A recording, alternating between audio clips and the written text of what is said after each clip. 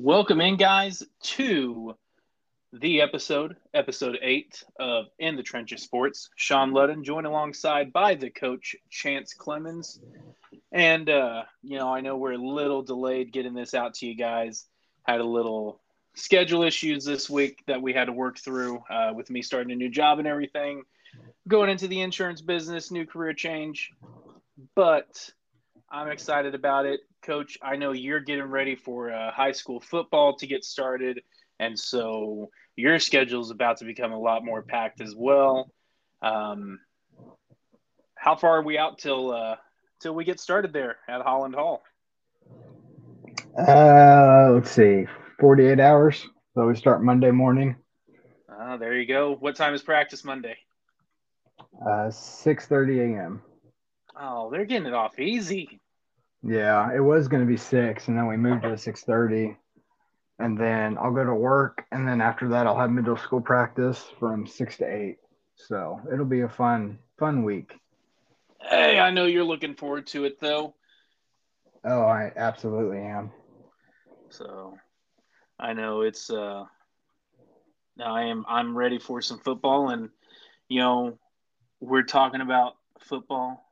We do it every single week, and we finally got to watch some football this week with the Hall of Fame game. And I know it's the preseason, it's games that don't count, but it's that refresh that we're able to finally have, that we can breathe, we can sit back, open up a cold one if you want, if that's your preference, and watch some football. And that's what we got to do with the Raiders and the Jaguars Thursday night. Now, it was delayed because of weather, but what were your takes on the Hall of Fame game? It was good. I enjoyed the little bit I watched. I think I watched most of the first half. Um, they ran a pretty simple basic game plan which both coaches agreed on, but you kind of just saw what the basically what the fundamental of these two teams is going to be and what we kind of expected. Mm-hmm. Strong run games with some play action and passing and a lot of screens so far for the Raiders especially. Yes, um, well, we didn't get to that's see the Carr and Adams duo, which we completely expected. um, I was a little surprised Etienne didn't play for the Jags just to see him do something because it's been over a year since he's played, but that's okay. Keep him fresh a little bit longer, and we'll see what happens in the next couple weeks. exactly. It was that first preseason game, the Hall of Fame game, first week, couple weeks into training camp. That playbook is extremely simple. You're not rushing a lot of stuff into these guys, so you're seeing some good plays in the middle of the field where it's wide open. You've got the large distance of yardage to work, but once you get set down inside those 20s, your playbook becomes very limited, um, very basic plays and everything else. And that's where we saw these teams struggle in the beginning of the game, especially with the Raiders. A couple times they were down into the red zone and they had to settle for field goals from Carlson. But I was impressed with the Raiders. Abdullah was very, very impressive with what he did out of the backfield for him. Good several long distance runs, but then also just very physical as well. And I was shocked to see some of the players suited up and in pads like they were instead of just regular street clothes, especially warming up for the game. Trevor Lawrence, ETN, Derek Carr, Devontae Adams, Max Crosby, those guys were all fully dressed out, but then never actually played. So it kind of shocked me to see them actually fully dress out and everything instead of just being on the sideline in street clothes. Yeah, same here. We kind of expected they weren't going to play. Um, so I don't know if it was just a It could mandate just and they all had to do it or what, but could be a routine thing, just trying to get them back into that, routine of going through pregame and everything else. Um, but my goodness, like, did you hear the amount of guys that the Jaguars brought to the Hall of Fame game? No, I didn't. 91 players. Jesus. 91 guys on that sideline, suited up and in a non-traditional NFL locker room as well. You have to remember, Tom Benson Stadium, that's a high school stadium. These locker Yeah. rooms are made for high school kids. They're not your big boy NFL locker rooms. And so you're trying to fit 91 guys into a locker room, especially the size and caliber of NFL players. I mean, that's a lot of, well, not a lot of room. No, that's very limited, and so and it's interesting because it's how many guys are you bringing just to bring, and how many guys are you bringing to actually evaluate? Because your roster is not that big, so you're going to have to cut down roughly 40 people, Yeah, I mean, they're and part of them are Ross. going to have to do the practice squad and stuff. So I feel like I don't know if Peterson's just wanting to completely reevaluate everybody possible and just move forward and have a complete restart, or if I don't know. It's hard to explain. It is. It was definitely an interesting thing to see, and especially when they mentioned that. Um, but I always love this time of year, though, when the Hall of Fame game comes around, because then we can reflect back on the Hall of Fame class and what they've done for the game, how they contributed, but then also what they're doing for the game now in the future, continuing on that legacy. And that's one thing that being in the Hall of Fame is why you're elected to the Hall of Fame, why your peers voted you, why the writers voted you, everything else is because you have contributed so much to the game, but you still are, and you're living on the legacy. You're passing it on to future, kids, generations, everything else, and making it safer, relatable, and anything. And I think this year's class is one that has definitely given so much to the NFL during their time. Absolutely. Not a for us. Sometimes we don't remember all these guys necessarily at times. I think that's a little different nowadays with NFL being broadcast so differently, and you could almost see every game that's played every week. Exactly. And 20 years ago, as we were growing up, you really only got like 3 games. Monday night, Sunday night, and whatever was local during the day. So, Mm-hmm. because some of these names I've heard before just from just hearing their name, but I've only seen, maybe 2 or 3 of them actually play. But I think it's definitely a great class. It's one that we'll remember, and it's a class that it's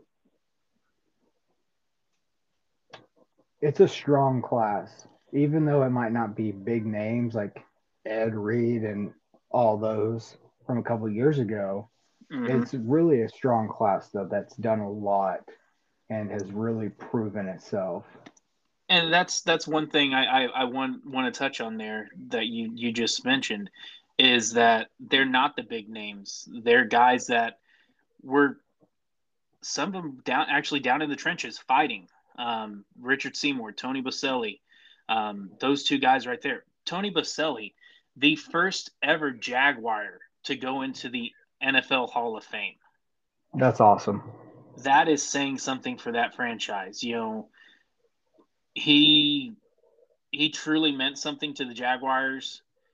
He came in, and when that franchise was brand new, and fought his way into this league and shaped the way football was going to be played down in Jacksonville with the mentality on the line. And he did amazing. Then you've got Cliff Branch, one of the great receivers in Oakland history, in Raiders history, posthumous, being inducted to the Hall of Fame after his death. Leroy Butler. Chance, do you know what Leroy Butler is famous for? Not off the top of my head, no. Okay, do you know who he played for? Green Bay. Okay, Leroy Butler created the Lambeau Leap. Oh, okay. He is the originator of the Lambeau Leap. That's awesome. That is. And he's not even an offensive player, so that's kind of cool. But he did. He won the Super Bowl with the Packers when they played the Patriots back in Super Bowl 31. So that's pretty special. Yes. Then you've got Sam Mills. Many know him from his time with the Saints, linebacker. 5 Pro Bowls, 12 seasons, 181 games. Dude was a stud. Yes. And Absolutely. for his size, too. 5'9", 230, 232 is what they have. But, I mean, he's a small guy, but he was stocky, and he would hit you. And he made the stops that were needed. Mm-hmm. Then Richard Seymour. I think a lot of us, when we think of Richard Seymour, we think of him with the Patriots and how in his first 4 seasons he won 3 Super Bowls. Mm-hmm. That's phenomenal. It is. And you're looking at a guy come out of Georgia, 6'6", 317, playing weight, with the Patriots from 01 to 08, and then went to the Raiders from 2009 to 2012. I still remember Richard Seymour, and it was the 2011 game against the Chiefs and Raiders, Christmas Eve at Arrowhead. Me and my buddy went to this game, and the Chiefs were setting up for a game-winning field goal, end of the game, and Richard Seymour puts up his big old paw and blocks it, and the Raiders win that game. I still remember that. That is one of my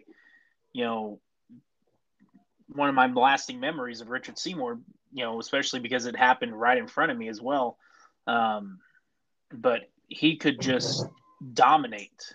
And, he was truly one of the first ones to really change the way the defensive end, defensive tackle position was played.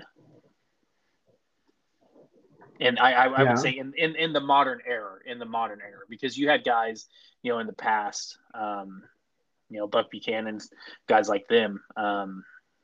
But, when we start getting into the modern era of football, the early 2000s, everything else, Warren Sapp. But Richard Seymour truly was changing it to where it was more physical finesse instead of just being a big body guy. Yeah, and he was such a talent that he was able to kind of stay with, that Patriots defense was phenomenal in the early 2000s.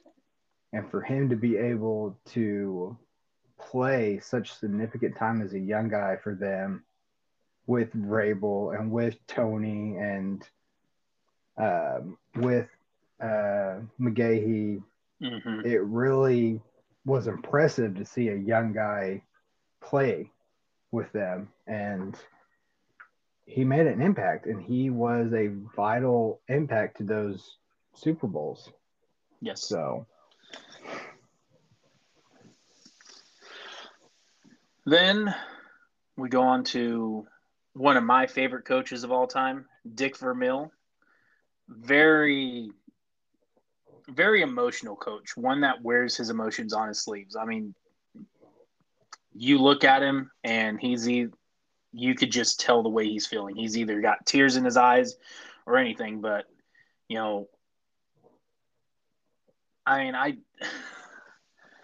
don't know what you can say about Dick Vermeil other than he's the type of guy that fought to get where he was. Um, and he didn't have anything handed out and given to him. He worked his way up from high school into college and junior college and everything else, and then finally got a chance for the Philadelphia Eagles in '76, and then retired after the '82 season. Took 15 years off, was in the broadcast booth, and then was like, "Hey, let me come back out of retirement, go to the Rams, and look what he did with the Rams and Kurt Warner.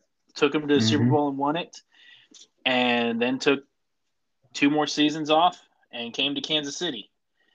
And you always look at his teams, and it was always about year 2, year 3. Once he got, guys bought into his program and everything else, that's when they became very dangerous. And that's what happened in Philly. That's what happened in St. Louis. And that's what happened in Kansas City. And I tell you what, Dick Vermeil probably would have won a Super Bowl in Kansas City if it wasn't for the no punt game in 2003 against the Colts in the divisional round of the playoffs, and if it wasn't for Peyton Manning. I mean, Peyton Manning was a stud. He So, was. But, I mean, if you look at that Chiefs offense in 2003, Trent Green, yes, not the most standout name for quarterback, but the weapons he had, you had Priest Holmes, Tony Gonzalez. Remember correctly, Eddie Kennison was on the receiving core as well.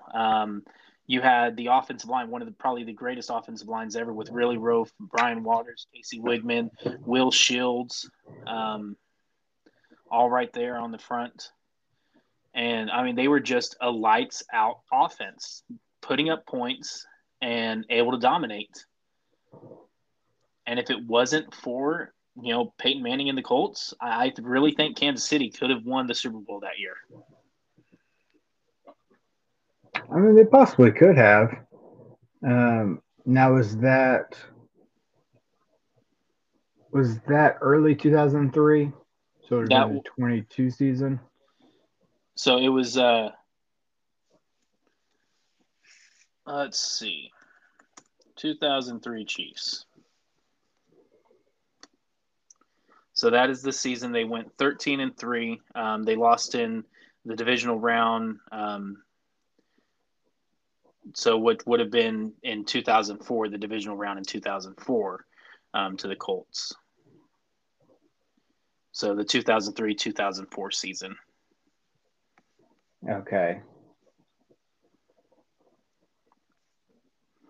So I mean, I'm but trying to, yeah. Priest Holmes, Trent Green, Tony Richardson, Larry Johnson, Dante Hall, Johnny Morton, Eddie Kennison, Tony Gonzalez, Jason Dunn.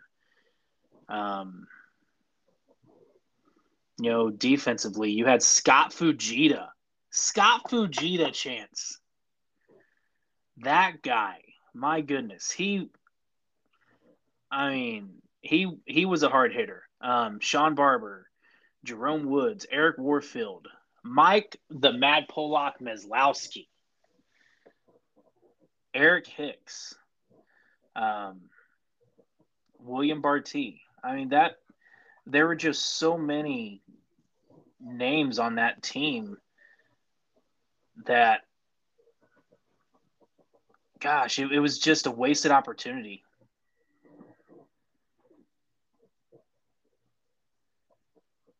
I'm trying to look.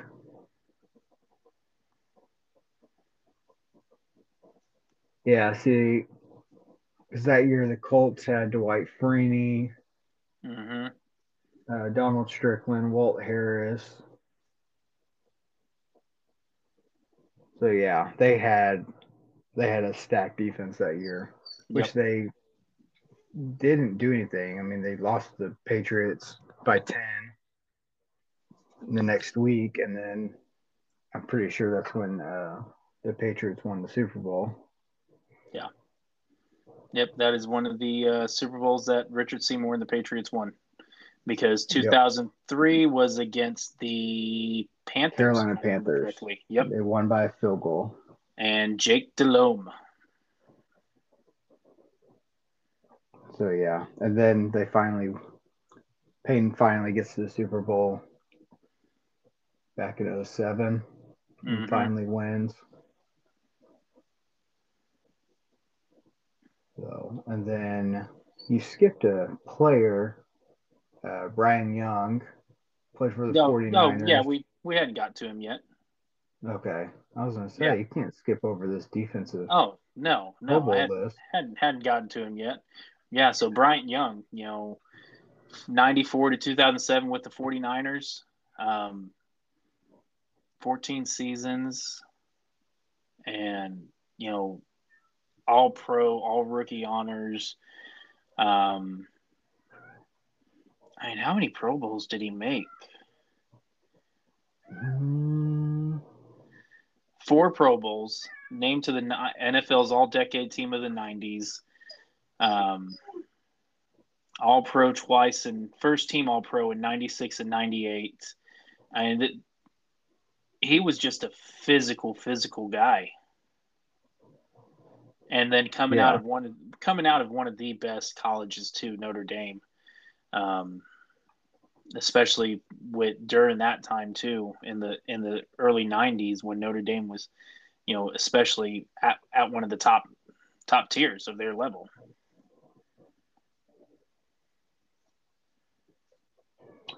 Well, and he also, I love how more than 10% of his tackles were sacks. Yes, 89 and a half sacks for 618 tackles. that is Like, that's nuts. that is And he averaged, it didn't sound like a lot, but he averaged just under 3 tackles a game in 208 games. So, I mean, that doesn't sound like a lot, but that's still pretty significant, it is. especially after a long career like that. So, I mean, Yes.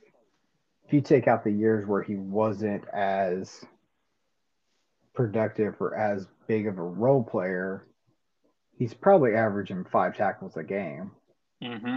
in the more significant years of his career. But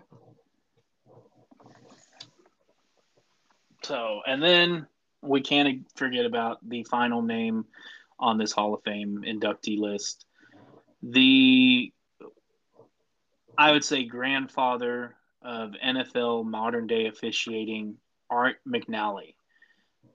He is the so first ever NFL official to be voted into the Hall of Fame. so is he the one to blame for all the terrible riffing calls nowadays? I wouldn't put that on him. I let's put that on oh We can just put that on Roger Goodell. yeah, Goodell, or how about who's the guy with NBC and Pro Football Focus, Florio or whatever? Oh yeah, Yeah, let's blame him as well. I can't stand him. yeah, it's But ridiculous. I mean, you look at Art McNally. I mean, from 1959 to 2015 with the NFL, in some form of officiating or supervisor role, to development of officials and leadership and everything else. Um, the father of instant replay, um, brought instant replay into the game. That's awesome. We That is. that doesn't sound like something that's big, but think of how many games that has helped change to bring more a more effective and efficient and accurate game. Yes. I think it was extremely extremely awesome to see what the NFL did Thursday night with the officiating crew to honor Art McNally.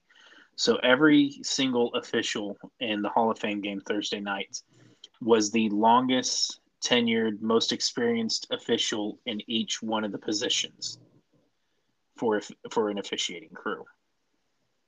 Well, that's cool. So you had from your head umpire all the way down to, the down judge, the side official, to the guy in, replay and everything. They were all the most experienced, longest tenured in their position.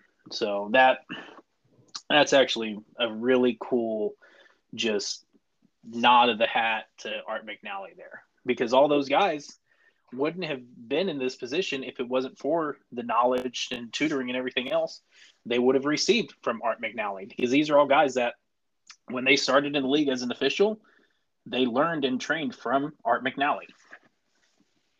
Yeah. So got to give props to the NFL. They're trying to do something right, but and I laughed that now you said trying to do something right, because I wasn't going to bring it up until we got to the team, but we can just start with them if you want. I mean, let's do the NCAA top 25 first. Let's give our next 5, and then where we're going after this. So let's do a recap real quick of last week, of who your teams were last week. So your 25 through 21, you had Utah State, San Diego State, Texas A&M, North Carolina State, and Arkansas. And so this week, 20 through 16, who do you have? So to start with 20, I got Iowa. And I'll repeat this again. This is based off of what they did last year and just moving forward. So I'm not changing everything due to this year. It's just everyone gets a good starting point based off of what they did last year, and then we'll move forward after week 1. So I'm going to go with Iowa with 20, Oregon at 19, Houston at 18, Wake Forest at 17, and surprisingly, I kept Louisiana at 16, the Raging Cajun. Okay. They're a little high. I don't think they're going to finish in the top 25, but they had a phenomenal year last year. I don't even have them in my top 25. Well, I wouldn't either, but I'm just, you know what? They went 13-1. I'm going to give them their respect and I'm going to start you in the top 25, but I think they're going to flip over this year, and they'll be out of the top 25 pretty quick. Yeah, probably after week 1. Well, they'll win week 1 because they play Southeast, like a Division AA school. So I'm going to give them the benefit of doubt, and they'll win that. But so same thing, Wake Forest. I'm not sure if they're going to stay in there. They had a great year last year, but I think it's just they're going to hurt a little bit this year moving forward. Mm-hmm. So. All right, so who do you have as what's your recap from 25 and 21 from last week? So recap, I did a little bit extra, and I had some receiving votes as well. So my receiving votes were Wake Forest, Cincinnati, North Carolina, UCLA, and Penn State. And then 25 through 21, I had Wisconsin, Texas, Florida, Tennessee, and Kentucky. So now going 20 through 16, I'm right on board with you with Iowa. Very strong showing last year, and I'd like to see them continue this year as well. Iowa's kind of always that sleeper in the Big Ten, to where if they have the right player or they have the right mindset, in the season, they can really upset the way things are happening in the Big Ten. Look what they did to Mm-hmm. Penn. Look what they did to Penn State last year. And one thing you can always guarantee out of Iowa as well is a very strong tight end play. They are tight end Yes. you. Yes. BYU, I've got 19. Um, Arkansas in at 18. I think Sam Pittman and the Razorbacks, they're going to have to battle back this year, but I kind of like where they're at right now and see what they can do in the SEC again this year. Maybe make a name for themselves and continue off the hot streak they had last year. Miami, I'll put them at 17. Maybe Mario Cristobal can turn that program around. And then Ole Miss is coming in at 16 for me. I think Lane Kiffin and those Rebels, yes, Matt Corral is gone. So it is going to be a change of pace in the quarterback position there on the offensive side.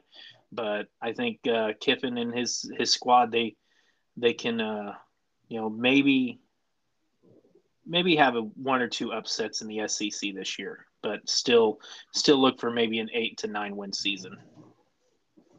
Okay, I can respect that. I haven't done their um, schedule just yet on what I think their prediction will be for wins this year just yet.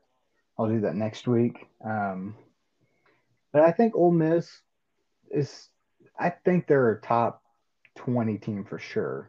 Definitely. Definitely could maybe fight for a top 12 spot, but it's really going to play out on, you know, who can they upset this year.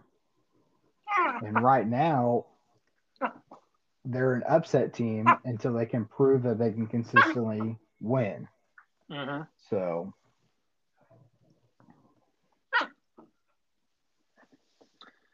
all right. So next week we will have spots 15 through 11 as we continue our countdown of the top 25 in the NCAA, leading us up to week 1 of the college football season, which starts around August 27th. But, Chance, before we get to the NFL, I've got to bring up some NAIA and Ottawa University for you. Ottawa and Coach Nick Davis have released a new helmet. Did you get to see it, and what are your thoughts? I have not seen it. I'm looking it up right now. Oh, I know he posted something about it, and I didn't click on the link. Um, but I'm excited for what Coach Davis is doing. He I am was too. there my first year. I don't think he was there your freshman year, was he? No, he had Okay, went on yeah. to Rose Holman that year. Yes. So I liked him when he was there. He was a GA for us at the time when I was there. I don't know if he really cared for me, which is fine. I mean, I was an idiot back then. But I like what he's doing. He's had a little bit of change at OC. Coach Mendez has stepped down and moved.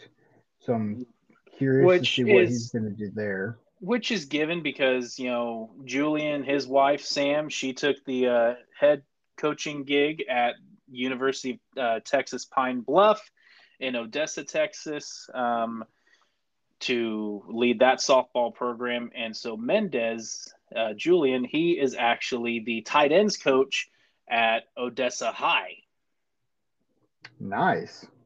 with the Broncos. So there you and him have got some, talking to do since you both lead the tight end group. Yes, I think that'll be interesting because he's such a great coach as well. he is. And Relates to his players so well. oh yeah, and I'm looking at the new helmet.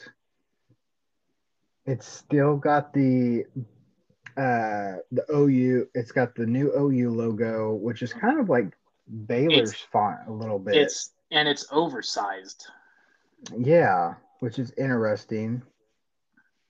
and it's like the letters are the sticker. It's not one huge massive sticker, so that's a little different.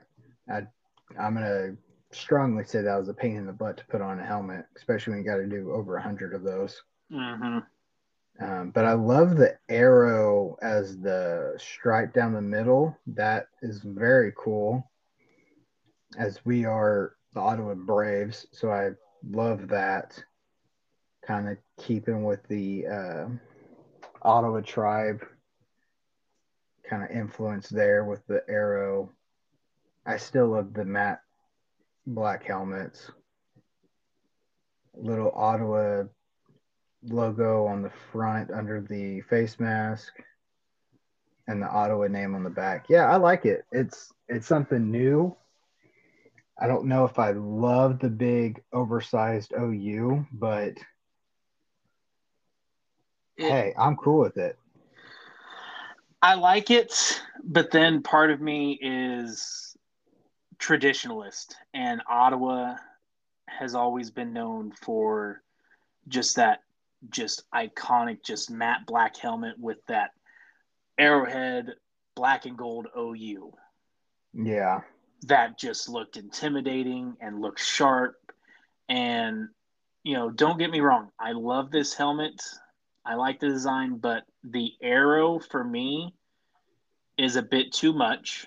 I think it's um, makes it a bit cartoonish almost.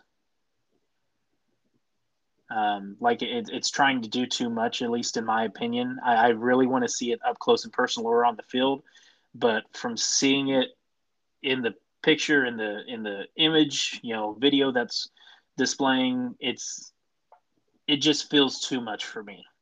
Now I do love Ottawa on the back of the helmet, on that kind of nameplate there, and I like that the KCAC finally has a sticker for the conference.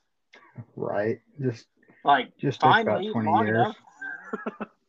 enough. um, I do like that they included the arrowhead on the front plates of the helmet there, but the arrow is just a little too much for me. I'm fine with the big oversized OU. I think the only thing that's ruining it for me is the arrow. I could see that. Now, did you see that they might do he posted about might doing a white helmet? Oh, See, I don't know if I like that though. oh, that would be interesting. I'll uh I'll Oh, send you the I see it. I see it. okay. It's interesting. I I would like that with the gold uniform and the away whites. I think the away whites would be cool.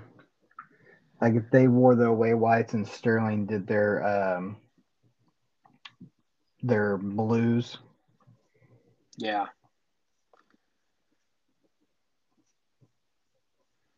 Now So yeah, the that's interesting. the arrow on the white helmet I like. I don't know why. The arrow on the black helmet not so much. Well, I think the arrow on the black helmet, I think it's just because it's a shut. It kind of looks a little awkward uh, with the flex, or not the Yeah. shut, but the speed flex Mm-hmm. of the Rydell, which are always weird to put a stripe on. I hated doing it as a coach because then you have to cut it to make it. I don't know, because it looks like you're just putting a sticker over like a big hole or something. Yes. With with the white helmet, it's more of a traditional, just flat top, so it looks nice and clean. Yeah, But I that's do like it on the that's black. so I'm definitely excited to see what Coach Davis brings to this Ottawa program. And you know, Ottawa is improving their athletics day after day with the developments they have done with the weight room, the training facilities, and everything else. Um, so we definitely need to make a trip back back to the stomping grounds and visit. Yeah, we can work on that. So I know it's a little tough for you, being in high school football season and everything else, but I definitely think we need to try and work on something to go up there maybe for a Saturday game or something. Yeah, we can look at try and do that. So, So, all all right, right. let's get into the meat of this. I think you're biting at the bit to talk about it. I know I am. We were going to we're going to break down the AFC North this week. I was going to run us down through the way they finished in the division, but we can't just not talk about this at the beginning. I mean, the Cleveland Browns, the NFL, Roger Goodell, Sue Robinson, Deshaun Watson, this whole big old mess. Um, so Sue Robinson, if our listeners don't know, was appointed to um, make the ruling for Deshaun Watson on how many games he was going to be suspended by the NFL. So her ruling came out and said that he violated, to a certain extent, the conduct policy of the NFL, which only, in her opinion, merited a 6-game suspension. Now, Roger Goodell probably knew this was going to happen. So he and the NFL have already appealed the suspension and are seeking a indefinite suspension of Deshaun Watson that may be at least 1 season long, if not longer. Now, because of this, the NFLPA and DeMaurice Smith are now suing the NFL as well. And while all this is happening, Deshaun Watson settles 3 more cases with the women that he alleged, and I think he's in the wrong every single bit of this. I mean, how are you not in the wrong when 30 different women all come out and say that you abused them or made advances on him in some different way in a massage parlor? 30 different women. I mean, it's you did wrong, dude. And so the NFLPA is going, oh no, no, no. We're going to protect him. He doesn't need to be suspended. All this other stuff. And clearly, it's his way and the NFLPA's way of just trying to go, oh no, he didn't violate anything. I mean, I'm sorry, he deserves to be suspended in at least indefinitely, at least a year, if not indefinitely. How can the NFL justify suspend, or how can Sue Robinson justify suspending him only 6 games, but then Calvin Ridley suspended a year for gambling, and he wasn't even gambling on his own team or anything? Well, and it's her reasoning was because it was not violent. And so and this falls back on the NFL. If you would have handled this correctly back in 2014 after you screwed up with the Ray Rice incident and Mm-hmm. sat down and rewrote your policies in your handbook and your rules and your suspensions and stuff, you could have done this yourself. But you added a third party because you screwed up in the past so bad so many times with it that you said, you know what, we'll let a third party do it because apparently we don't know what we're doing, even though you already had in mind what you wanted to do for a suspension. Yes. Like you wanted to give them a full season and more possibly, but you said, we'll have a third person do it. And this is what happened. So now you're appealing to still get the full suspension. And if it 6 games hold up, you're screwed because you can't come back and just, well, never mind, we're going to go with our own opinion because you're just going to get sued yourself. Yep. So now you have someone who gambled out for a season because that's what you put on them because you wanted to make sure, well, this is the first offense, so we're going to put a hard stop to it. I'm sorry. If they're going to go to a third party on this for a It needs to suspension, be for everything. exactly. It should be for every instance. If you're going to have a third party rule on suspensions, then it should be on every single suspension. It's not just a pick here, choose basis. Exactly. And they don't do that, which I would understand if you had the outline of the rules and everything in place. But because you screwed up before, you decided to do this, which is fine. But then when it came to Calvin Ridley, and if your head, you should have waited on his suspension, or you should have gave him for half the season and then moved forward. So you could have compared or something. But now it just looks ridiculous. And so if they do not get the full season and the 6 games is upheld, or if the 6 games gets moved to 8, 10, 12, whatever, but it's not a full season, I would look back at Calvin Ridley and I would adjust his like, hey, you get a 4-game suspension. Yeah. Like, we're going to fine you, but we'll give you a 4-game suspension. We're done. And then if someone does it again, okay, now we'll put a stronger hold on it because you don't whatever. But hey, I'm just glad they didn't go Pete Rose on Calvin Ridley and ban him for life. No, I completely agree.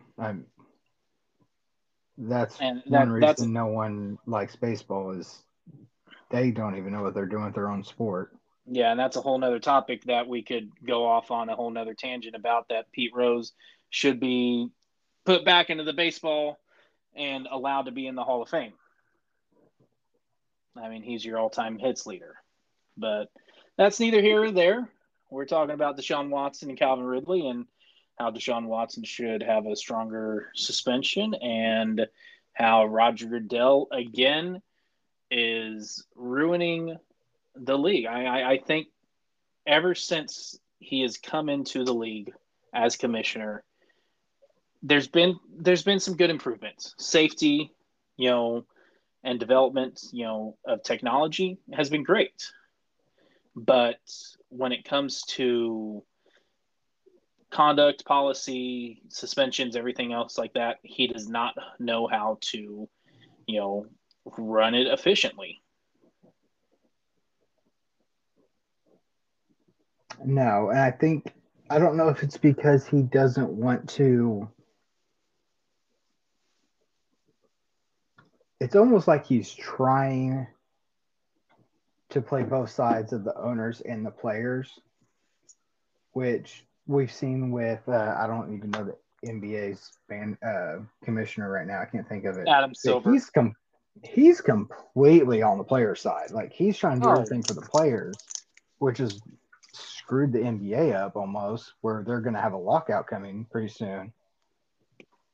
But you're also going to see a possible lockout with the NFL just with their contracts and stuff. So that's a future episode as well. I can't stand how the NBA calls their owners governors now. Yeah, it's so stupid. Oh, it will make. I'll just stop talking before I really dig myself a hole. We'll let's go ahead and start talking about schedule and let's just talk about the Browns. I mean, we're both feel extremely strong about the Deshaun Watson thing. So let's continue with the Browns. And there's a rumor circulating now. I don't know if you've heard it, but there's a potential they will sign Colin Kaepernick to this roster as well. So that would then give them Jacoby Brissett, Josh Rosen, and potentially Colin Kaepernick fighting for that starting position.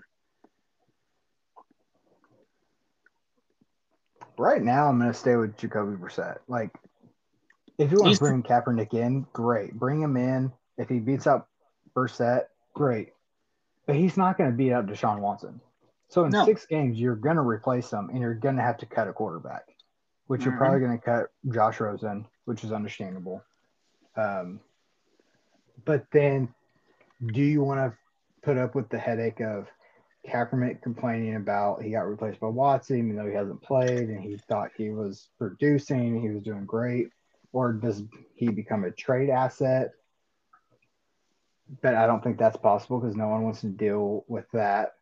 So honestly, I think that's more just talk than anything. I think it's more they're trying to just bring some other news besides Exactly. the PL and suspension. I was just about to say, if the Browns, the only reason why this is circulating is because the Browns want to finally change the scope of the PR headlines and get it off to Sean Watson and put it onto something of, oh, hey, look, we're going to bring in Kaepernick. That's the only reason why that rumor is circulating. Yeah. Now, the Browns did make some other offensive moves. We know about the trade for Deshaun Watson, but then they traded, just a few weeks ago, Baker Mayfield to the Panthers. And then, I don't know how you feel about it, but Amari Cooper was traded to the Browns from the Cowboys.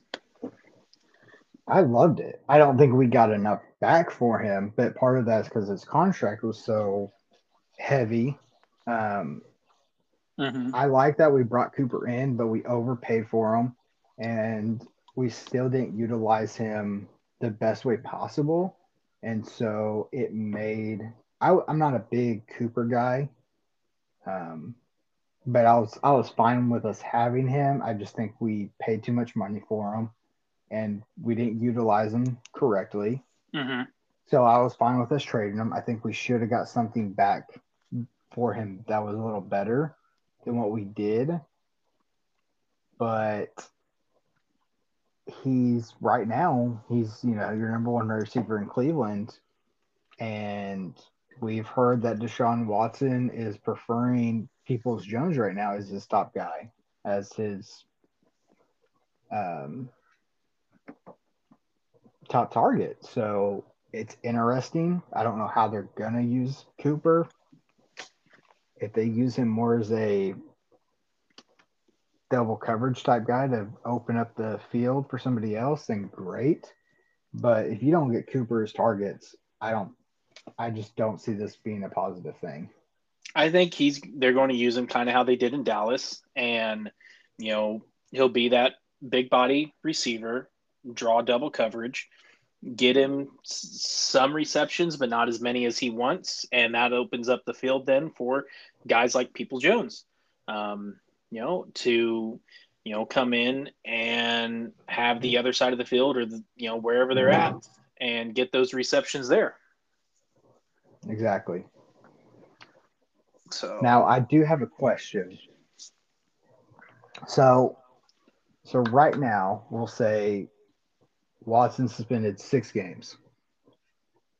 So their first 6 games, they play the Panthers, the Jets, Steelers, Falcons, Chargers, Patriots.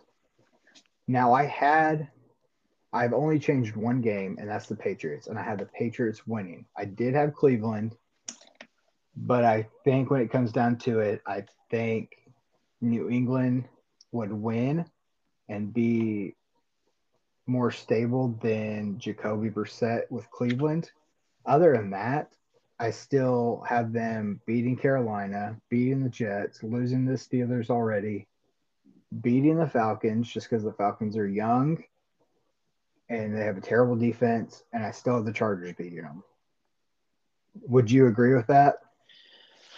I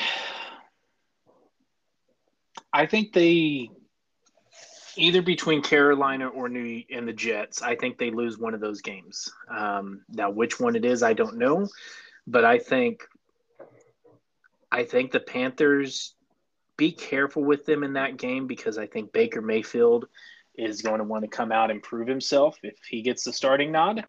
Mm-hmm. And so I could see kind of a bit of a revenge game going, oh, hey, look what I can do. against my Yeah. former team. But then I'm I'm getting keen on Zach Wilson this year. I think this is in year two. I think he breaks out. Doesn't fully break out, but I think him and the Jets could potentially, have some games where they just completely ball out. And against Cleveland, it could be possible. So one of those two games there, I think they lose. Um, they definitely lose against Pittsburgh. Now Atlanta, it's a toss up. I think they win that, but it's going to come down to the wire. They definitely lose against the Chargers, and I think they lose against New England. Okay, so we're still in the same boat, about 2-4. Yeah. And So then Watson's first game back, they had the Ravens, which I'm giving the Ravens that win just because it's at home and it's Watson's first game back. So they're still, even though he might be practicing with the ones a little bit, I don't think leading up to that week when you play, he's going to be on the same page and be as consistent. So I'll give the Ravens the advantage on that game. But I did give them the win over the Bengals in Week 8 on Monday Night Football. Surprisingly enough. Chancers, we've got some talking to do there. Well, and we'll get to the Bengals in a second. But now, if Watson's suspension comes down as a full season, I'll have to reevaluate and probably change a couple more games. But as of right now, I have them 8-9, finishing second in the division. I think they win no more than 6 games this year. Really? Yeah. I'm not sold on this Cleveland Browns team. I don't see buy-in from the players. I see it on the defensive side, but I don't see much cohesion or mesh on the offensive side of the ball. I'm not sold on him, and I'm sorry, Cleveland, but you're going the wrong direction again. You started trending up with Baker, and then he started, having his issues and everything else, and Cleveland started having their issues as an organization again, and now they're going back down the hole, and I think they're going to be there for a couple more seasons if they don't figure it out quick. Yeah, because Nick Chubb, I think this is Nick Chubb's last year being a top guy. Yeah. And so that's why I give them 8 wins, just because I think they'll be able to run the ball successfully.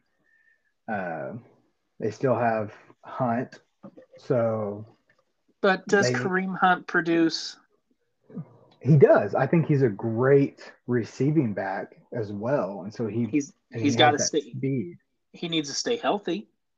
He does. But I think Chubb's strong enough to carry the forefront of the load. And so if Hunt stays healthy throughout the season, he's a great number 2 to catch the ball, do some screens with. And they do have what's his name? Forrest is the third option, who's kind of playing for a contract if it's with Cleveland or somebody else. So he has to be very efficient when he gets limited play time to maybe help get a contract next year somewhere. And so I don't see Chubb being in Cleveland for more than 2 more years. But I think this is his last year of being efficient. And so I think that's going to help them carry the load in a lot of games, especially late in the season. And, you could be right there. I'm just not buying into him yet. And, Cleveland, I'm sorry, you've got to prove yourself. And you started to, and then you started doing Cleveland things again. And until you can redeem and actually show me that you're not going to,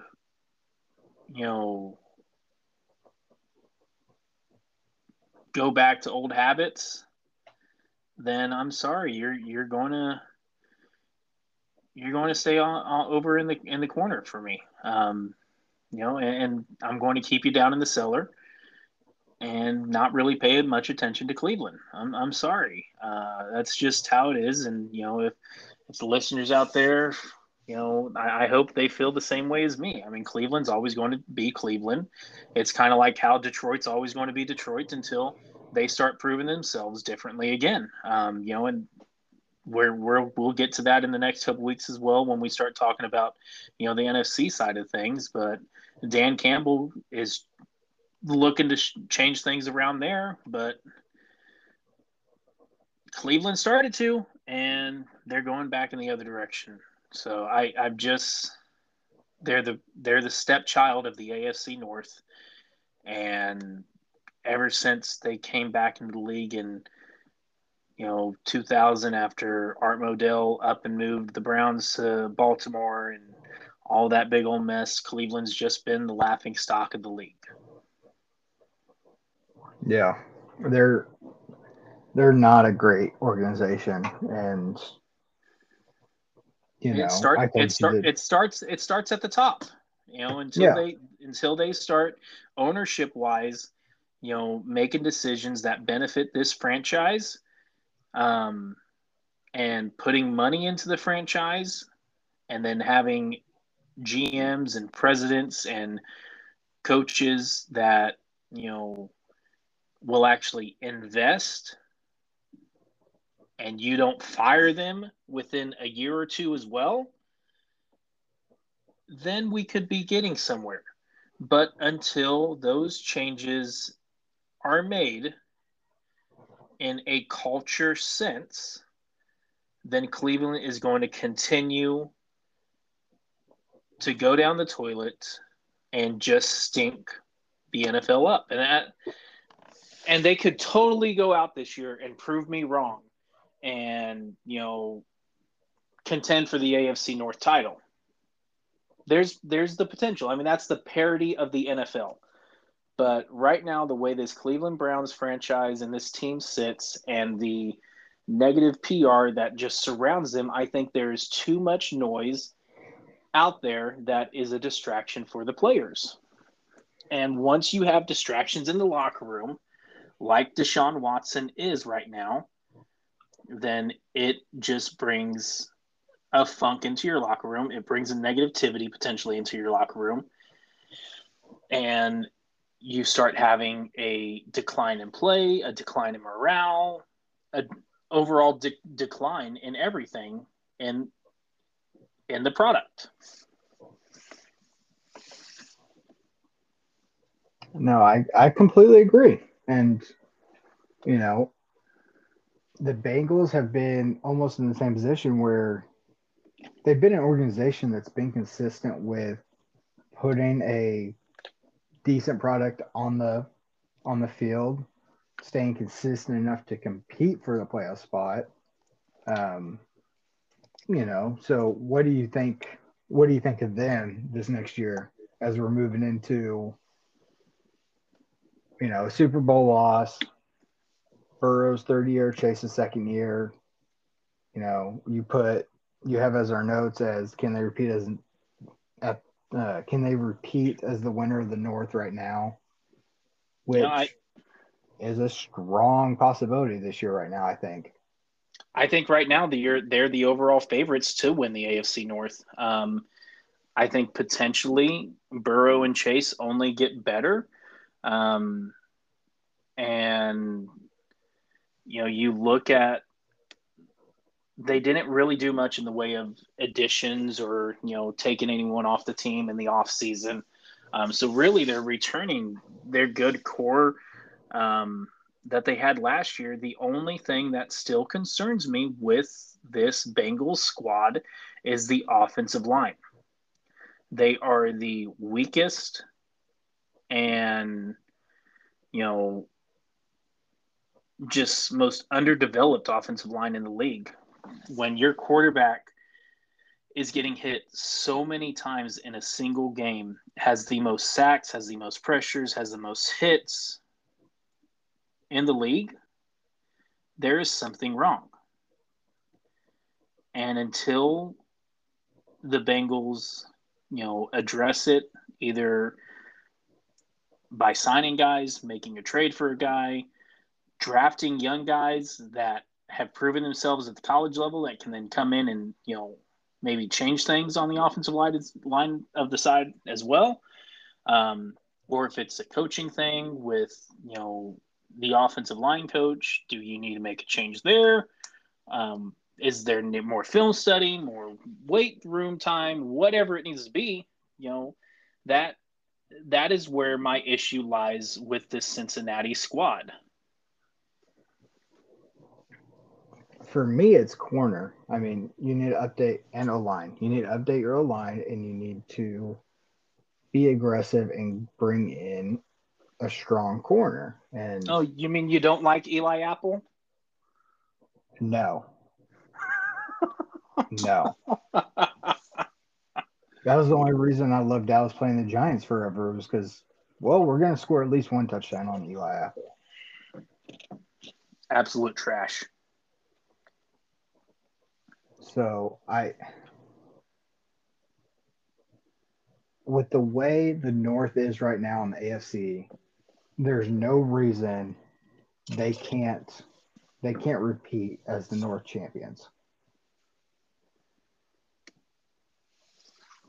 I have them going 13-4. They win the North. I have them to the playoffs. But I don't have them make winning in the playoffs. And so I don't think they're strong enough right now.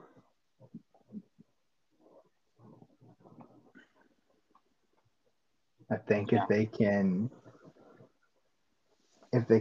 have another good draft and bring in some young corner depth, I think that would help a lot. But if Eli Apple is your number one, then you're hurting. So I'm excited to kind of see what Dax Hill is going to do.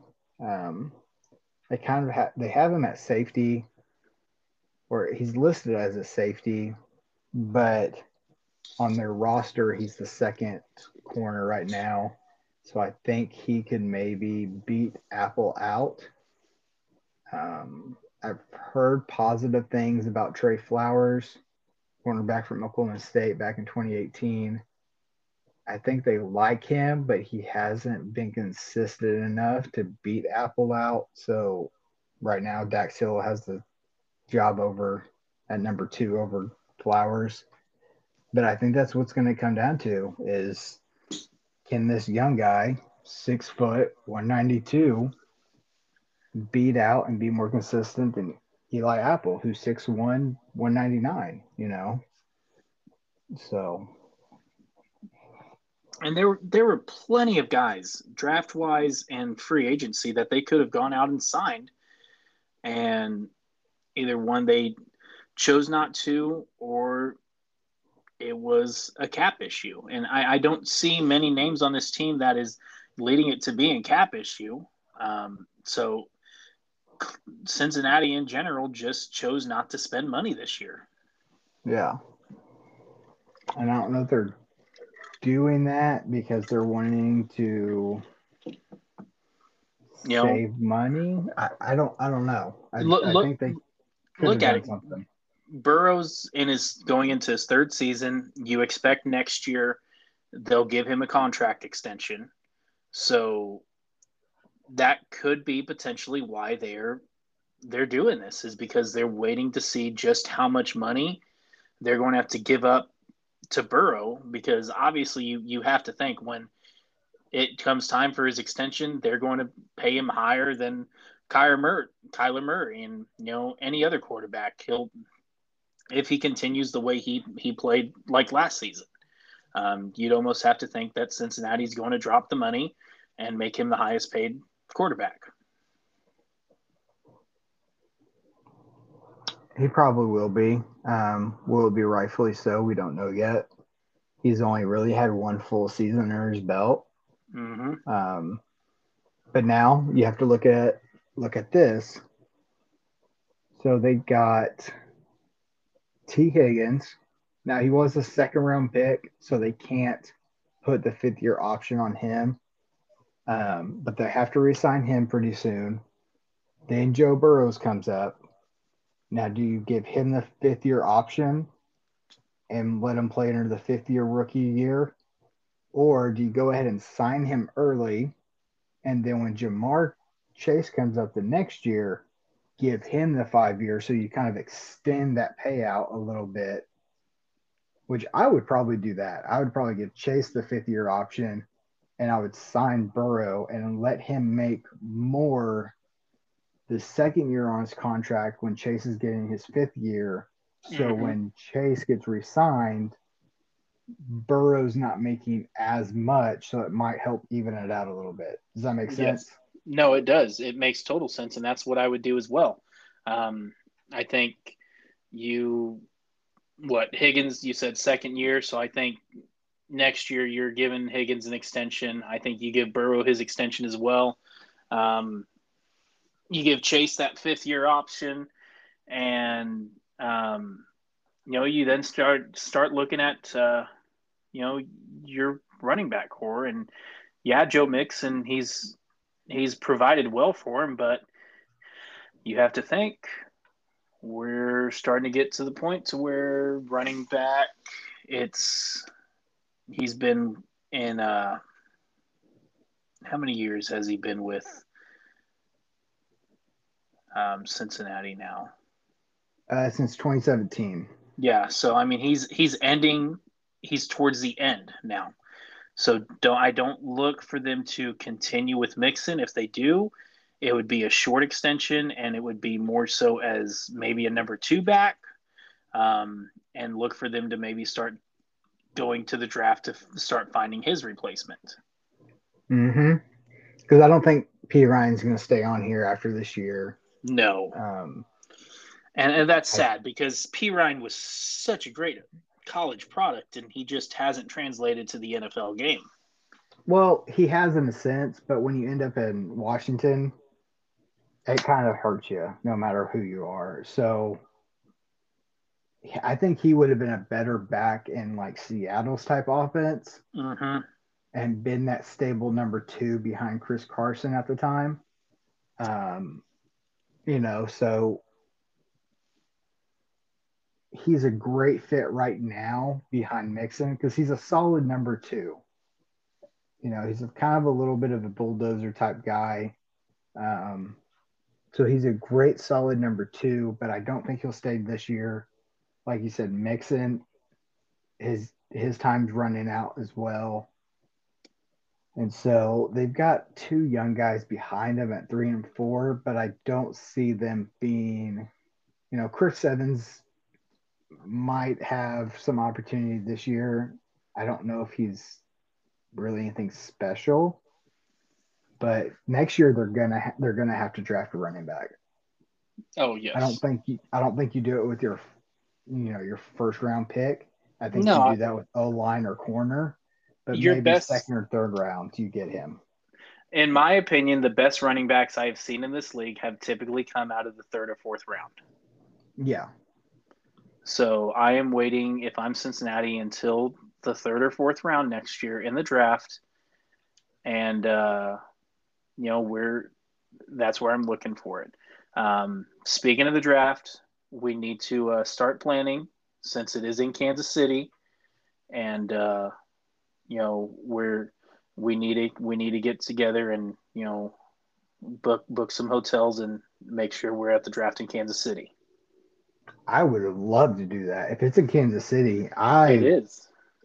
I could maybe sell Jennifer on. Let's take a 3-day trip, and me and Sean will work for half the day, and then, or well, honestly, we could hang out most of the day, and then 2 hours before the draft, go do something.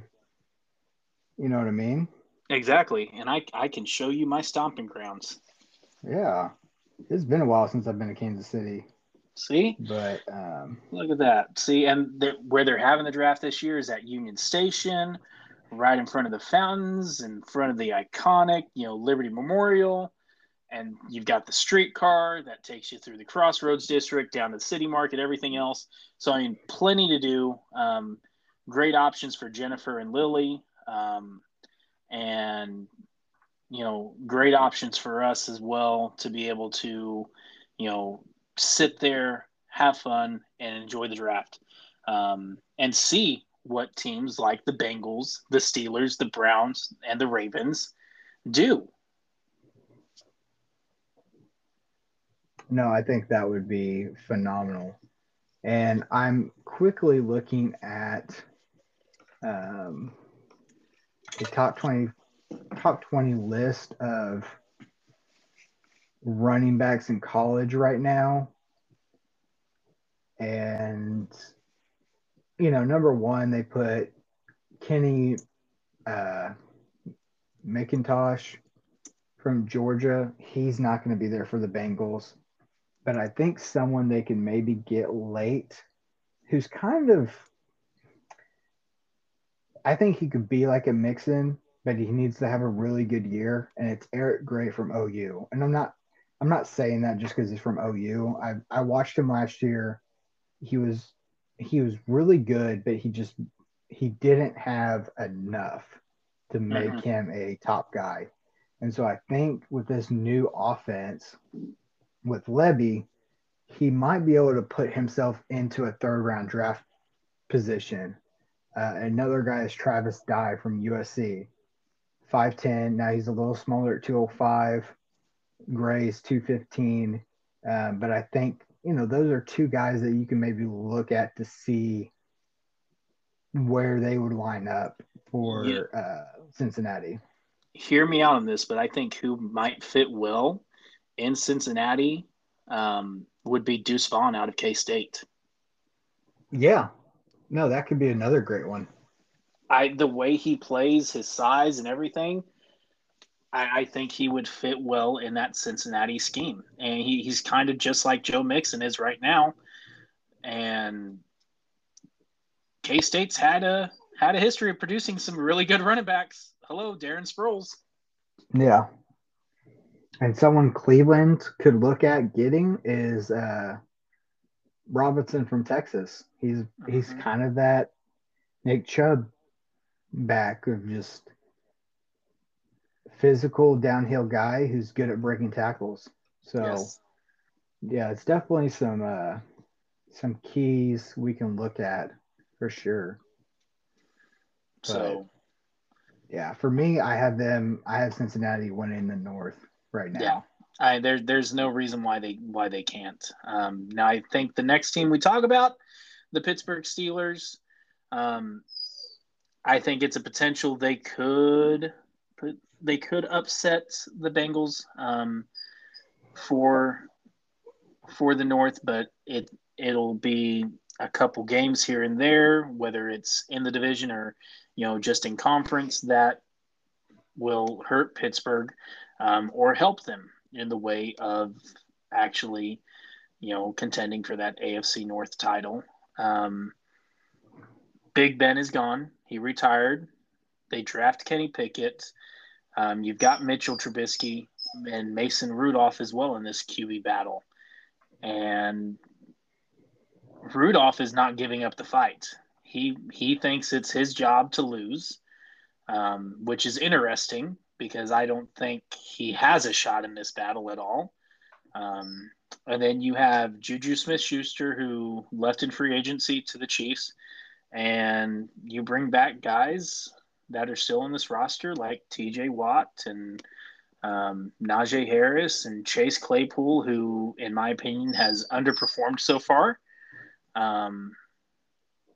I think he had great expectations coming out of Notre Dame, but hasn't lived up to those yet. And Pittsburgh can go either way, but it's a Mike Tomlin-led team. And every single year Mike Tomlin has led this team, they've never had a losing record. And I don't think this is the year they have a losing record either.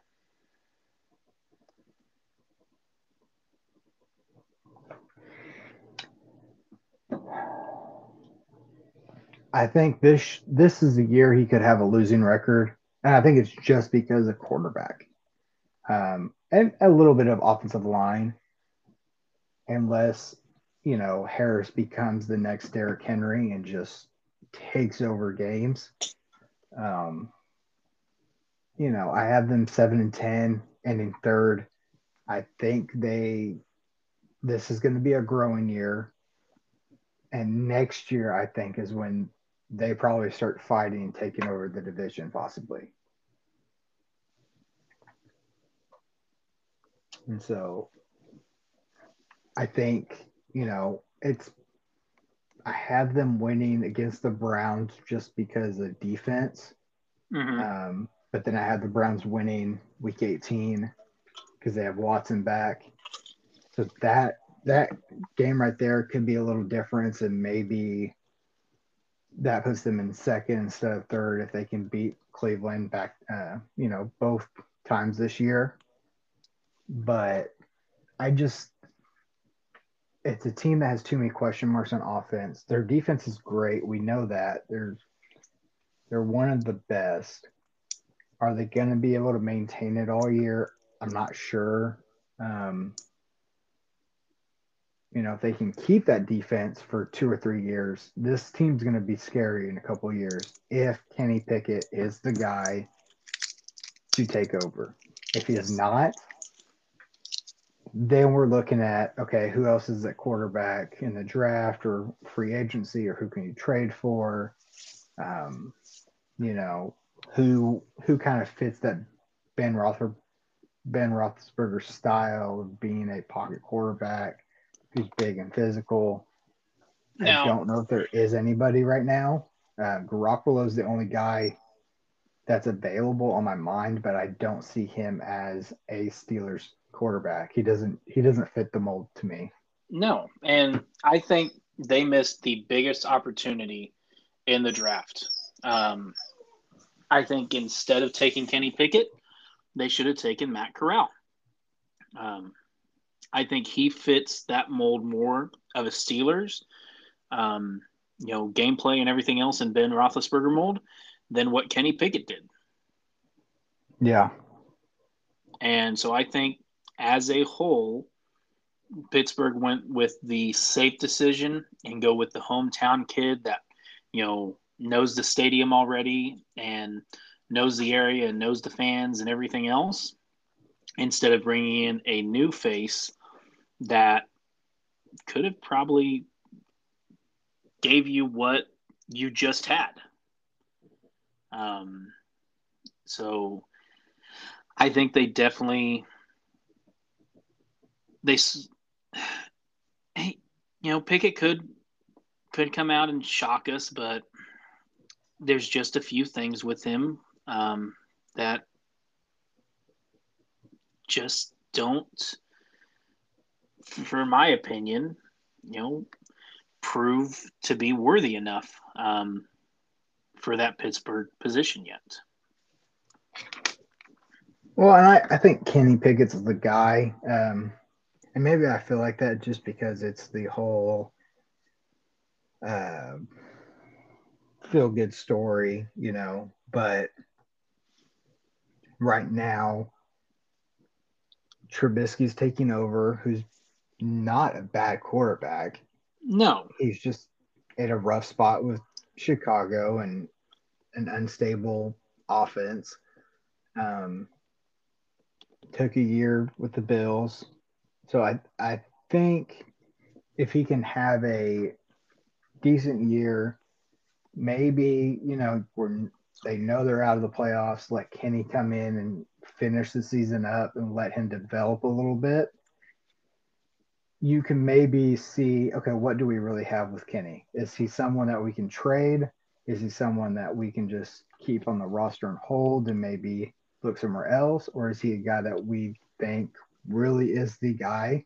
Which I think he is. I think he showed enough in college that he could be an NFL guy.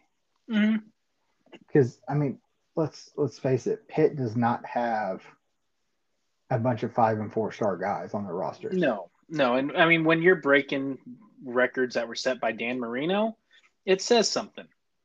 Yeah. But does he fit the mold of a Mike Tomlin led Steelers team? I just don't see it yet.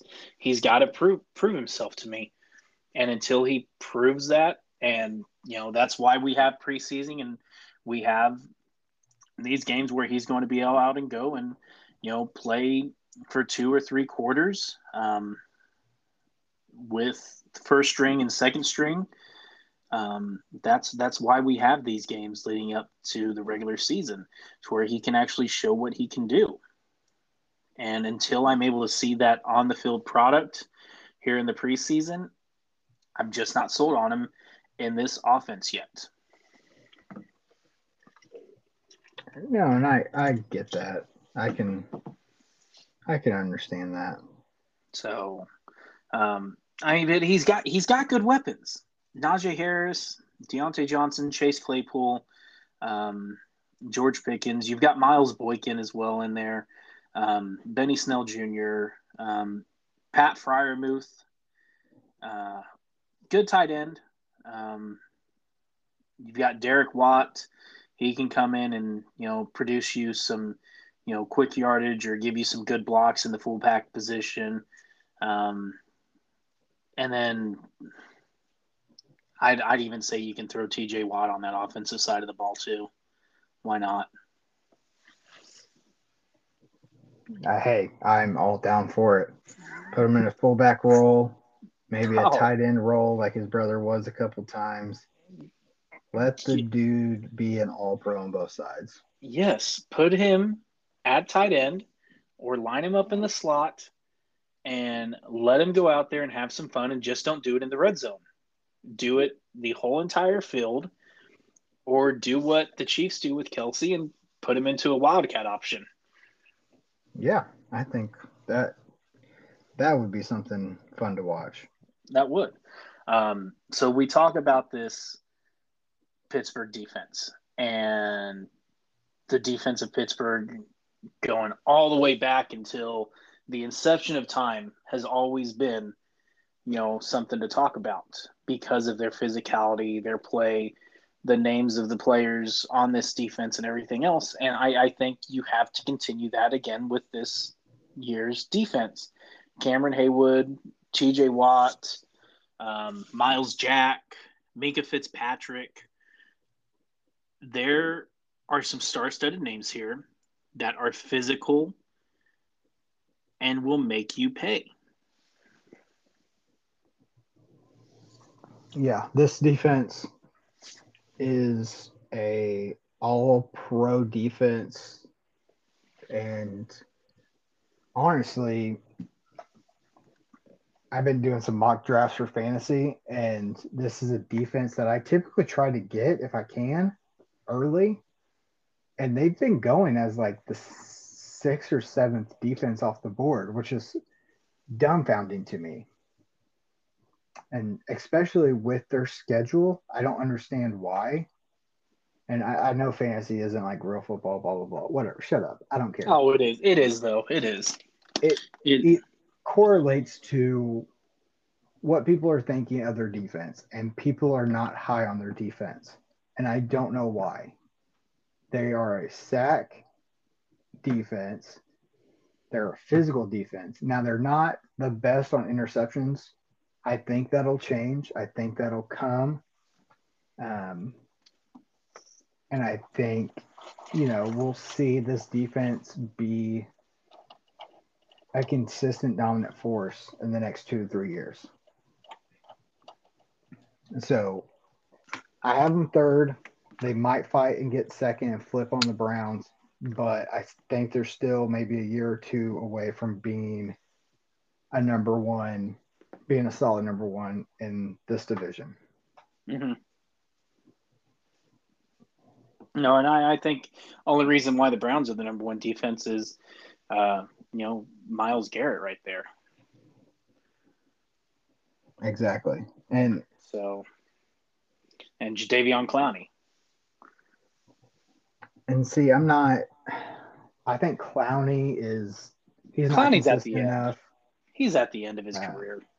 yeah, Myles Garrett, I don't know if he finishes his career in Cleveland. He might end up being kind of like a Dwight Freeney. Once he leaves Cleveland, he maybe bounces around for a team or two Mm-hmm. for 1 or 2 years and has some success, and kind of ends up ring chasing. Um, Almost kind of like Von Miller. I'm not saying Von Miller ring chased. He was on an organization that was not thriving and knew that they were not in championship mode. So he went to a team that could suit him. So I think that's kind of what's going to happen with Myles Garrett, where in a couple years we're going to see who's a top team looking to compete, and can he go to that team and help them win. So we're looking at the Patriots, the Cardinals. Um, I'm not going to say the Cowboys because I don't trust us in the playoffs. The Chiefs. The Chiefs would be a good one if he wants to stay in the AFC. And see, I think that's the hard part. Do you want to stay in the AFC? If so, you don't want to stay in your division.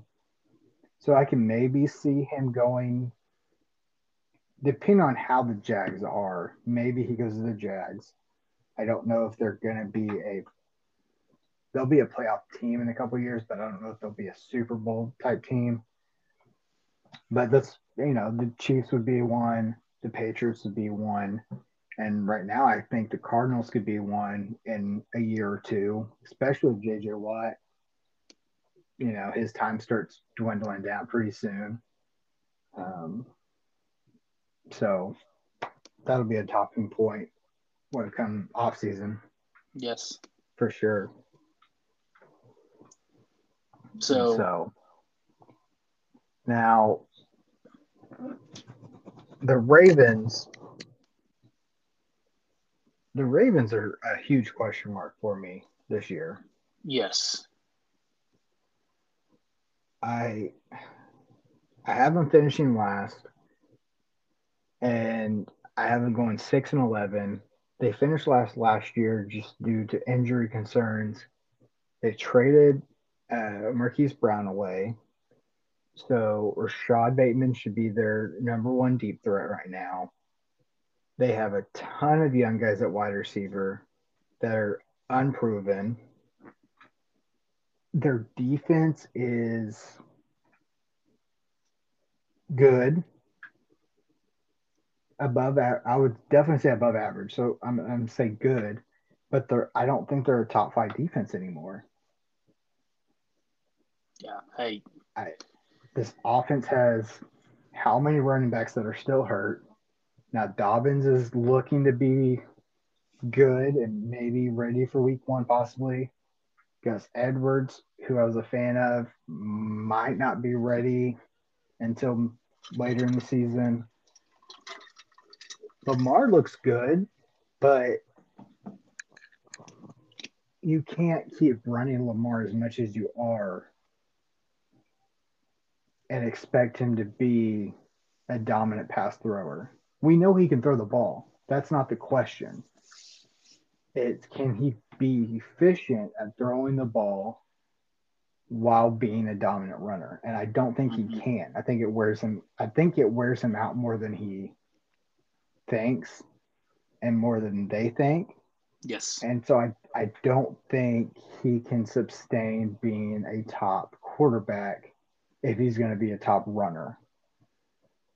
Well, you look at his receiving core, and he doesn't have weapons there to throw to anymore. The I only mean, guy I'm looking at on that offensive side of the ball that is reliable and has sure hands and can get you yardage is Mark Andrews, the tight end. exactly. Exactly. And I'm sorry, when your whole entire offense is either going to be Lamar Jackson running the ball or J.K. Dobbins and Gus Edwards running the ball, or you throwing to Mark Andrews, it's Harbaugh needs to do something. And I love John Harbaugh. Um, I It is Jim. Yeah, because Jim Harbaugh is at Michigan. John Harbaugh has been. I can't stand the Harbaugh brothers. John's the one Trying. that wins. Jim's the one that Yes, chokes. exactly. Yes. But I mean, Harbaugh's got to figure this out. I Lamar, I like him, but I've never thought the hype for him has been warranted. Um, I think he's great when it comes to running. When it comes to the quarterback side of the ball, I don't see the accuracy. I don't see, you know, the mindset, um, the field vision. It's there's missing pieces, and I think if he was able to get those figured out and start building on them, then we could see a very dangerous Lamar Jackson.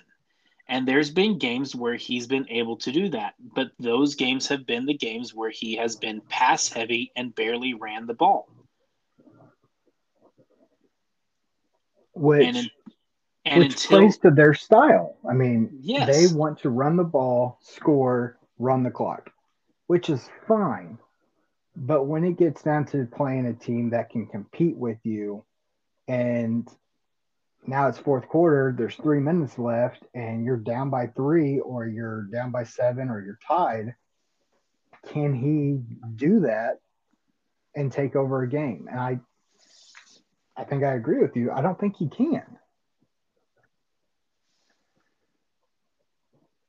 and until he can show me that, I don't see the hype. I don't see a major extension warranted for him.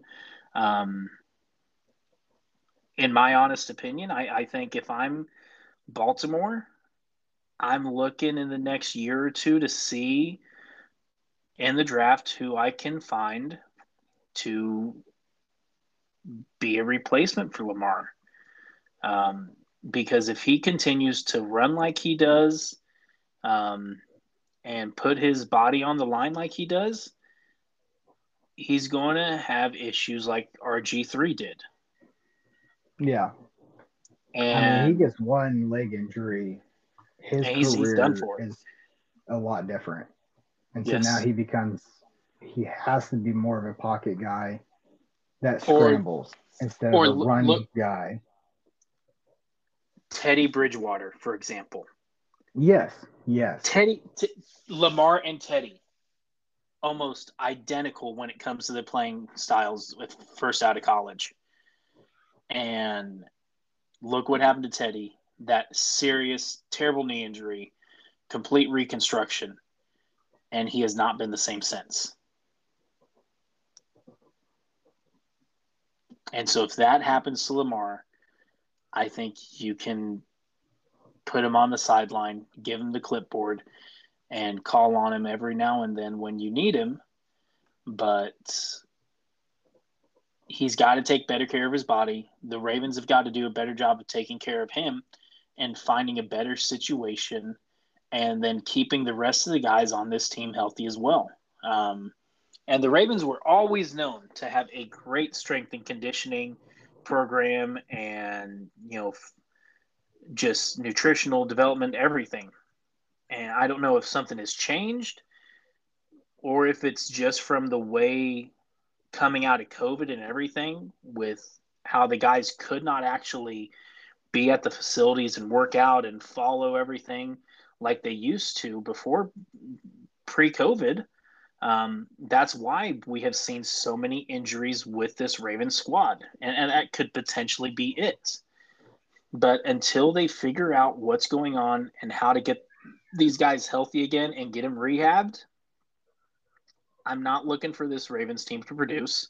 I think 6 to 7 wins is a max for them. They're fighting for third or fourth place in the division, but they're not going to. I think the strong games you're going to see out of the Ravens are going to be against Pittsburgh because Pittsburgh and Baltimore always just have extremely strong physical games. that usually come down to the wire. And that's just the way that rivalry is. But I'm not seeing Now, no, go ahead and finish. Go finish. I'm not seeing Baltimore as one to put my money on in Vegas or anything. I think they are the team that I sit on them for a couple years, and until they prove me otherwise, in the draft and in free agency and off season and in the locker room with how they can rehab their guys and get them healthy again, then I'm not buying in on Baltimore yet. No. And there's one guy that I'm looking at in free agency that I'm looking to see where he goes. And I keep picking him up late in dynasty and fantasy and dynasty drafts just because I'm intrigued on where he's going to go. And it's Will Fuller. Now, I would like him to go to Dallas because, James Washington just got hurt, so we need someone else. And I would like a veteran guy that's had significant playing time to be that next third option. He has injury problems. He's, kind of injury prone ish. Never really Injury plays more than 11 games a season. and suspension issues as well. Yeah. So he could be kind of that veteran number 2, number 3 option for the Ravens, with Andrews being your number 1 tight end, probably your number 1 option, Will Fuller being your number 2, and then letting Bateman kind of be your number 2, number 3, and being more of your deep threat type guy. Your bubble screens, your drags, and your deep threat. Let Will Fuller kind of be your middle field guy, and let Andrews kind of be your possession type guy a little bit. Now we know Andrews is physically phenomenal with his ability to be a deep threat guy over the middle a little bit, and kind of out muscle against some linebackers or smaller safeties. But I think Will Fuller can maybe be that third guy to maybe help provide a more sustainable veteran presence. Mm-hmm. But can he stay healthy for the whole year and play the whole year? He's not his best year. I'm looking at Bleacher Report. His best year was 2020 with 53 catches, 879 yards, and 8 touchdowns. That was a career high in every field. So you can't expect him to be a 1,000-yard guy. But, and this is why I want him on Dallas, if he can come in, catch 40 catches, 500 to 600 yards, and have 3 or 4 touchdowns, I'm happy. And for him to be a third option type threat, I think that's a great position for him. And so the Ravens really could be that type of player for him. Because besides him, T.Y. Hilton's the only guy on free agency that's really interesting. Which really shocks me that he had neither T.Y. Hilton or Will Fuller have been picked up, especially T.Y. Yeah, with him being and I think it's just because he's older, he's not booked as a deep threat anymore, but he could be a great, almost like Randall Cobb, just be a great possession guy for you and just let him get a 5-yard catch and then see if he can make something after the catch and get a couple of extra yards. OBJ is the other guy that's on free agency, but no one's signing him right now because we don't know when he's going to return. Exactly. It might not be until November. So you don't want to waste that cap space or injury reserve list or anything. Exactly. No one wants to pull the trigger until they have to, which I wouldn't either. So, yeah. I mean, this Baltimore squad, they've got offense definitely going to be the rough spot for them. I like I like the defense, and I think I only like the defense because of Calais Campbell and Marcus Peters. Um, Patrick Queen, I like in the linebacker spot. Um, Mm-hmm. Very physical, my goodness, and just does a good job of just commanding uh, that linebacking core as well. Um, Marlon Humphrey, good corner, definitely gets burned at times as well. But between him and Peters, it's nice. And then they picked up Kyle Fuller this offseason as well. So, that's a good addition there. And it's still weird seeing for me Justin Houston listed on a roster that's not the Chiefs between now Indianapolis and now Baltimore. This will be his second year with Baltimore. But he's a good one to come off the bench and either bring in down at a defensive end spot or outside linebacker to rush the quarterback. So defense really doesn't have that many questions, I would say. It's just, again, keeping them healthy and continuing where you picked up from last year.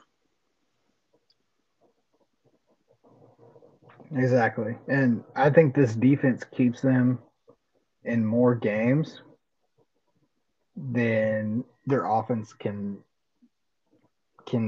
keep up with, if that makes sense. Yes, it completely does.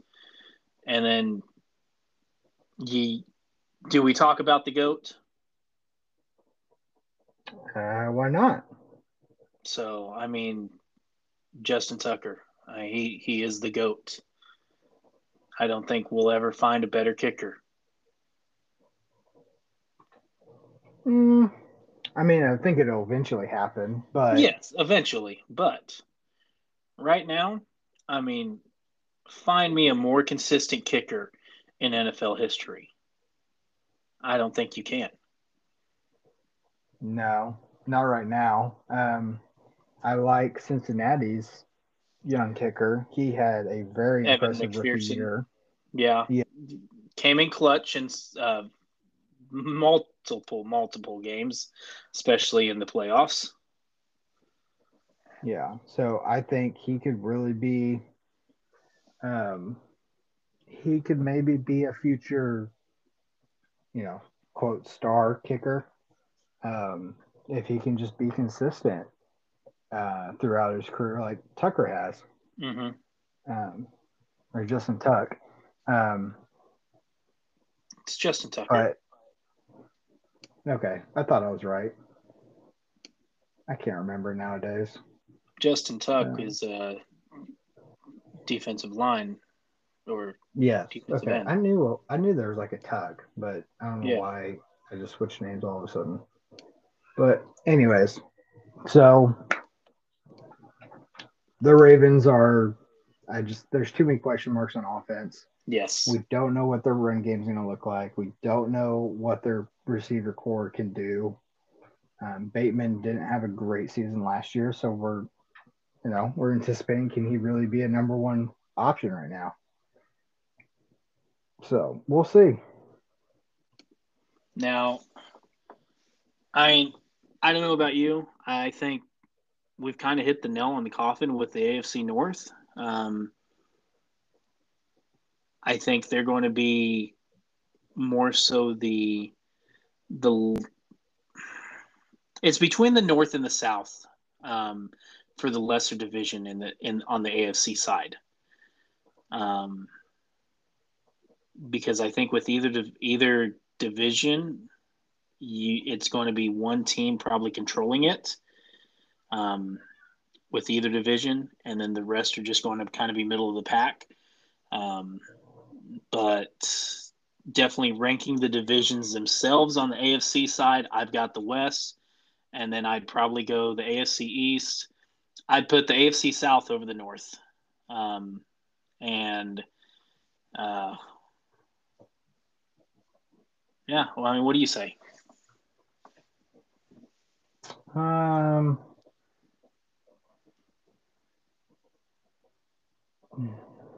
that's hard. That's hard because I think the South has a lot of young talent.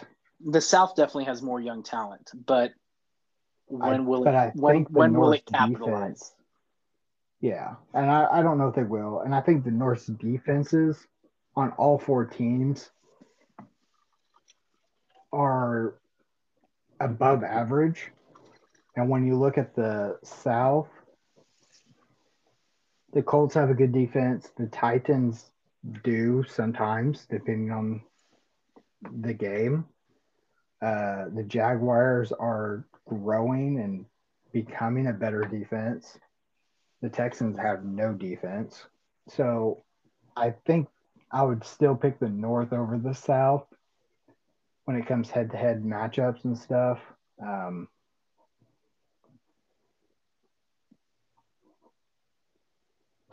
but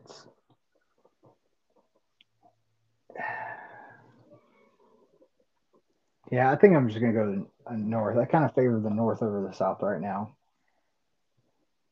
Okay. And then probably AFC West is your top division. Oh, absolutely, by far. I think like I said, I think all four of these teams could make the playoffs. And that Yes. is ridiculous and crazy, but I think it could happen. And it almost happened last year with the NFC West. Exactly. Like, And and I what told you last year, I did the predictions like 20 times. And half the time I had the NFC West, all four of them making the playoffs. And it well came down to one game.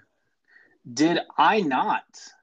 And just a year ago, I think yesterday, we released our predictions for last year. I think we did. And so now I've got to go back and look. But, oh, Which goodness. last year we got into the middle of the season and I kept going with what I predicted back in August. So instead of changing with the season, I was just like, now I got Dallas winning this game and I got Baltimore winning this game.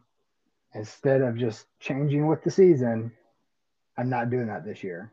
I Mm-hmm. have my predictions. I'm going to go with them for maybe the first 2 or 3 weeks. And then from then on, I'm going with how it looks and how I feel with the current season. So I'm looking at my predictions from last year, Chance.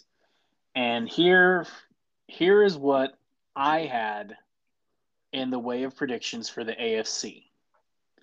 So I had, and I'll start with the AFC North. I had the Browns winning the North last year at 13-4. Then the Pittsburgh Steelers at 11-6, the Ravens at 10-7, and then the Bengals at 2-15 last year. Boy, was I wrong. Say that Um, again. the Browns were 13-4. I had last year. Okay. I had the Steelers at 11-6. I had the Ravens at 10-7, and I had the Bengals at 2-15. I probably had them just as low as well, to be honest. So then looking at the AFC South, I had the Jaguars winning the division at 11-6, thinking Trevor Lawrence and Urban Meyer were going to just immediately come in and go nuts. Then the Titans going 10-7, the Colts going 3-14, and the Texans going 3-14.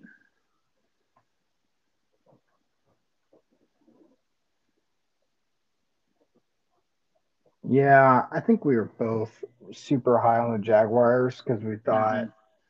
Urban Meyer could, everywhere he's been, he's had success. So it just made us think there's no It, it reason why it won't happen again. it made Which, sense. yeah, which was, dumb on our part because after about 2 or 3 weeks, I started regretting that decision immediately. So let's see here. I am looking right now at the Twitter page and seeing if you posted your predictions. I'm trying to remember what my login was last year for this site. Apparently, that's not what it is, and I don't remember. So I So, might just have to register all over again. okay, here's your predictions right here. I have found them. Okay, so your AFC North, you had the Browns 13-4 as well. You had the Ravens at 12-5. You had the Steelers at 7-10, and the Bengals at 3-14. Okay. Your AFC South, you had the Titans at 12-5. And so let me give you a little feed on this here. So you actually predicted the Titans record correctly. The Titans went 12-5, and you predicted that correctly. You did not pick anyone's record correctly in the AFC North. You had the Colts at 6-11, the Jaguars at 3-14, and the Texans at 1-16. Hey, that was pretty close. You had the Jaguars win-loss record correct. So props to you there. The AFC East, I had the Bills going 16-1, the Dolphins going 8-9, the Patriots going 3-14, and the Jets going 1-16. For the AFC East, you had the Bills also going 16-1, the Patriots going 10-7, which was correct. They did go 10-7. The Dolphins going 10-7, and then the Jets also going 1-16. Okay. So, and then lo and behold, the AFC West, we both had the Chiefs going 16-1. I had the Chargers going 11-6, and you had the Chargers going 14-3.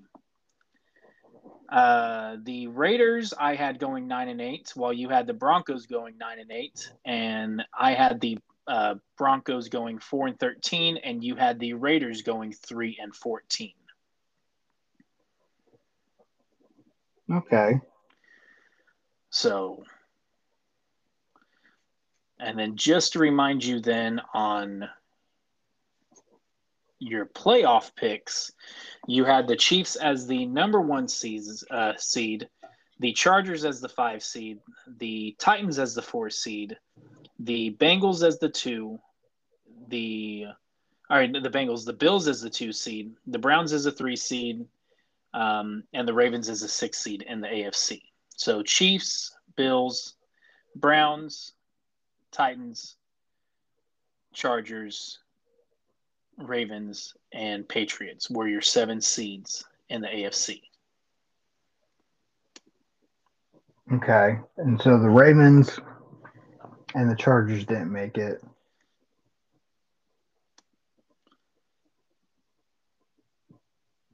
Cincinnati made it instead. Mm-hmm. So, okay. So, no, overall, not bad. Not bad. Not great, but not terrible. No. So, Okay, here it is. I was finally able to find my pictures because I took pictures of it and saved it on my phone. mm-hmm. So now I'm looking at it. Yeah, the whole time I've been trying to find these stupid pictures. Okay, See. so it's Cleveland. I think Cleveland should have performed better than they did, but Baker got hurt and he played through the injury, so that was not great. The Bengals were a complete shock. Tennessee, Buccaneers.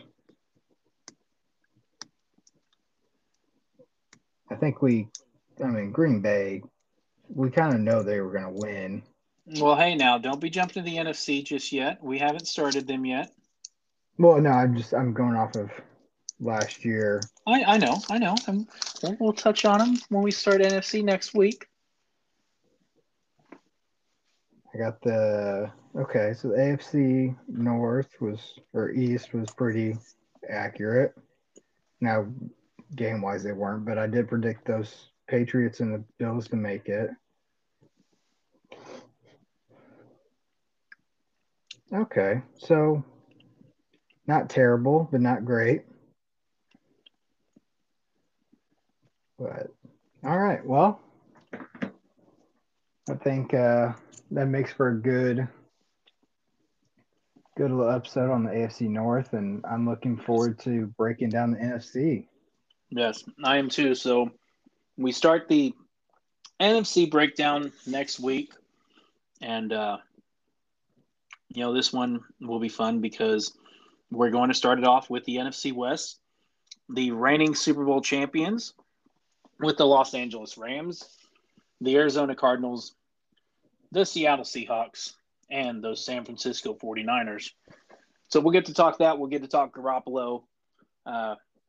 We'll get to talk what the Rams have done this offseason and the abnormal elbow pain from Matthew Stafford right now, which everyone is kind of concerned right now with that. And then just what's going to happen with the rest of the NFC West. We'll then give you 15 through 11 in our NCAA Top 25 preseason countdown leading up to week 1 of the NCAA season. And Coach, anything I'm missing for next week? I think that's it. We can maybe briefly talk on coin toss about quarterback Madden ratings. We didn't bring that back up last week, so we'll do that next week. Now, one thing I forgot to mention at the beginning of the show, it's been a month since your daughter's last sponsorship, and you've done it again, or she's done it again. She is now sponsored by Chick-fil-A. Right. We found a little Chick-fil-A themed onesie and then a headband or bow or whatever, which she did not want to keep on very long. And then Jennifer bought the little pants. And so it was super cute. We got to do that for her 11-month-old photos.